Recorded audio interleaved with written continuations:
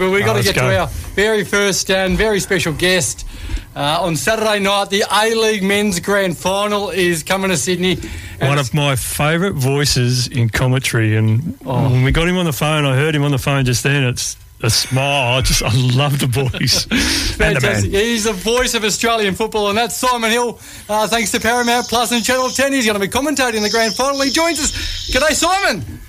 How are you guys? You all right? Oh, couldn't be better, buddy. Thank you so much for giving us some of your time. Tell us, how excited should we be? I mean, we're Melbourne City people. Saturday night is another huge night for the club. Yeah, it certainly is. I mean, they've won 3 consecutive premierships, so the Grand Final obviously is the big one in Australia, and they've only won one of those, despite this being their 4th consecutive Grand Final. So they'll be very, very anxious to win on Saturday night. So I think just to underline the dominance that they've had in the competition over the last 3 or 4 years.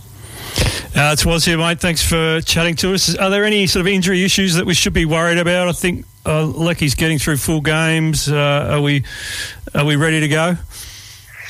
Yeah, I don't think there are any injury concerns. I think the only person on the long-term injury treatment table is Aaron Soleimani, the young kid who probably wouldn't have started, maybe wouldn't have even made the bench anyway. So, no, I think they're all fit and raring to go. Obviously, the question for Rado Vidicic is, does he change things around? He made 1 or 2 interesting changes for the second leg of the semi-final against Sydney, leaving Florent Berenguer and Richard van der Ven both on the bench, along with Callum Talbot, played Nuno Reis at right back. And to be fair to him, it worked, albeit, obviously helped by the early sending off of Max Burgess for Sydney. But they absolutely blitzed Sydney. So, yeah, I wonder if he'll stick with the winning team or whether it'll be a horses for courses approach, and whether he might change things around a bit. But he's got such strength in depth that he's got some very nice problems in terms of his team selection, that's for sure.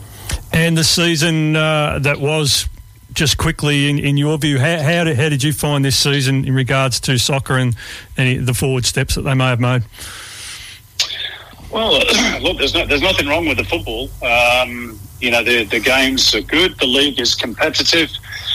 We're bringing through a lot of good young players. I mean, you just look at Melbourne City. Jordan Boss is off to Belgium. Record transfer fee, $2 million. Marco Tilio, rumoured with a move overseas. Same story with Aidan O'Neill, maybe Tom Glover as well.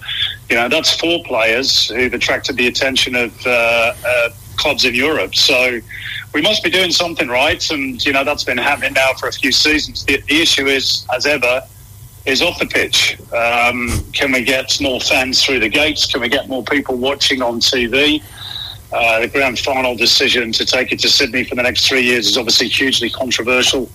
There's still a bit of a disconnect, unfortunately, between the league and the football community at large, and that's obviously something that we have to try and fix, but it's not easy. We've been trying that for the best part of 50 years. With those things, though, Simon, do we need an expansion? Like, is that? I mean, that's been floated, and there's obviously teams wanting to participate and all this sort of stuff. But with all those problems off the pitch, is it the right time to expand? Well, personally, I think it is, because we need a 14-team competition, because we need a proper home and away season. A traditional football league, you play a team once at home and once away, and at the moment we're a little bit unbalanced. We have some teams who play other sides 3 times in a season, other teams only 2. So I think for sporting integrity, it will be good. Also, we need to expand our competition. We have one of the smallest professional leagues in world football. And if we're going to give opportunities for this huge participation base that we have, which has always been our strength, and offer not only more opportunities for those players, but also for coaches and administrators, dare I say broadcasters, journalists, etc. Generally, we need to grow the football economy. So expansion is a good thing. Obviously, we've got the National Second Division that is mooted to be coming around in 2024 as well. Ultimately, we'd like a proper connected football pyramid, the same as they have in every other single country bar the United States. So, that's the aim, that's the dream. Obviously, it's difficult. We've got a big country geographically. Finances are an issue. We're not the main game in town. We know all the problems, but The word I hear too often in football in Australia is can't. We can't do this, we can't do that, we can't do the other. Well, we've got to try, because that's what football fans want. And at the moment, we're not quite delivering what they want, in my opinion. And if we look at other leagues around, I mean, we can sort of be inspired by I think it was Luton Town making their way up to the Premier League and that tiny little stadium. And what did you make of that? Yeah, well, I mean, that's the template for what we'd love to achieve here in Australia. Stories like Luton are the essence of what football is about all over the planet. They were in the first division, the old first division that preceded the Premier League. Back in 1992, they went all the way down to non-league, the fifth tier of the competition. And then over the last 10 years, they've worked their way all the way back up. And yes, their stadium is small and ramshackle. I've been there a couple of times myself. But it doesn't matter. It's about sporting merit on the field. And, we understand why the A-League was set up and the way it was set up.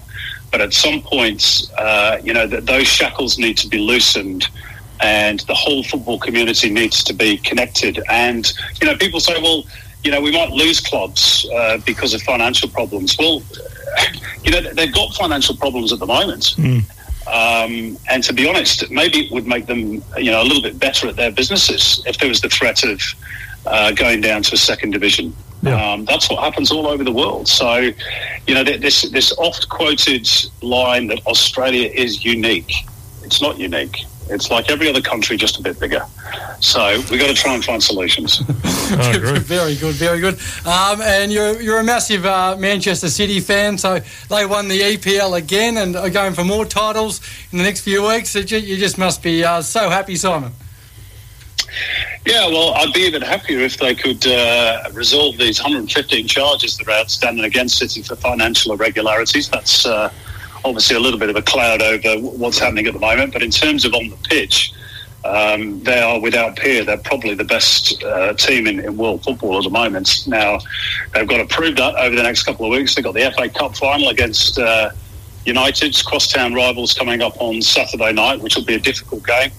And then next week it's the Champions League final against Inter of Italy. So two very tough games to end the season, but if they win both, then they'll become the first English team to do the treble since Man United in 1999. So it'll be a heck of an achievement.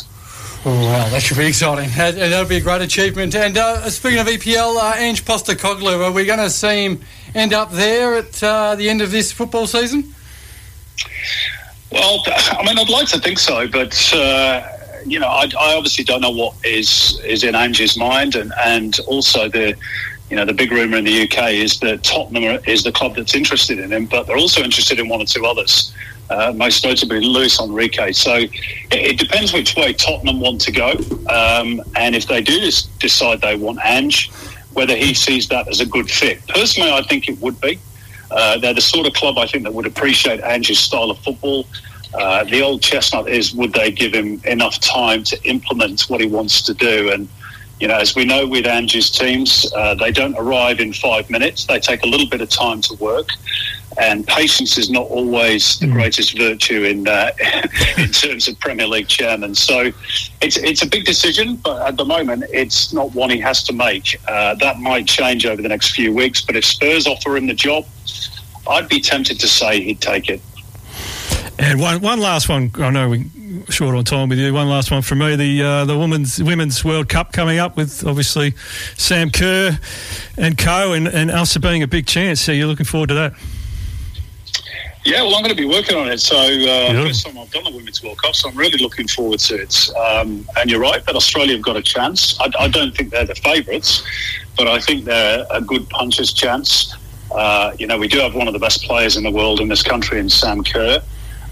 Whether she's got the supporting cast to go along with her, that will all play out over the next couple of months. There are a few issues, particularly with regards to the defence and the likes of Claire Polkinghorne and Alana Kennedy, who are not playing an awful lot of football for their club sides over the last few months.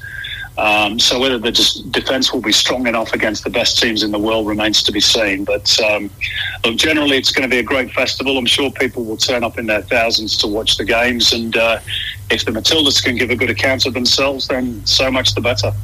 Oh, yes. No, we're all looking forward to that one, Simon. And just as we leave you, mate, just a prediction on Saturday night with the City versus Mariners A-League Grand Final, the score and who will win? Yeah, look, I'm going to stick with Melbourne City because I think, they won the Premier's Plate by 11 points and the history books tell us that normally the team that is dominant in the regular season wins the championship. It's not always the case, of course, and the Mariners are perfectly capable of winning on Saturday, but I think Melbourne City will win, probably in a tight final by 1-0 or 2-1, and I'll go for Jamie McLaren, who else as the scorer of the winning goal. He normally does. Fantastic. Well, we're really looking forward to it, Simon. Hey, we'll leave it there, buddy. Good luck with the call. We'll all be watching, so have a great weekend, mate. Thanks, guys. You too. Thanks, Simon. Fantastic. Simon Hill there from Paramount Plus, Channel 10. Commentator. Unmistakable soccer voice for Australia. It's I love it.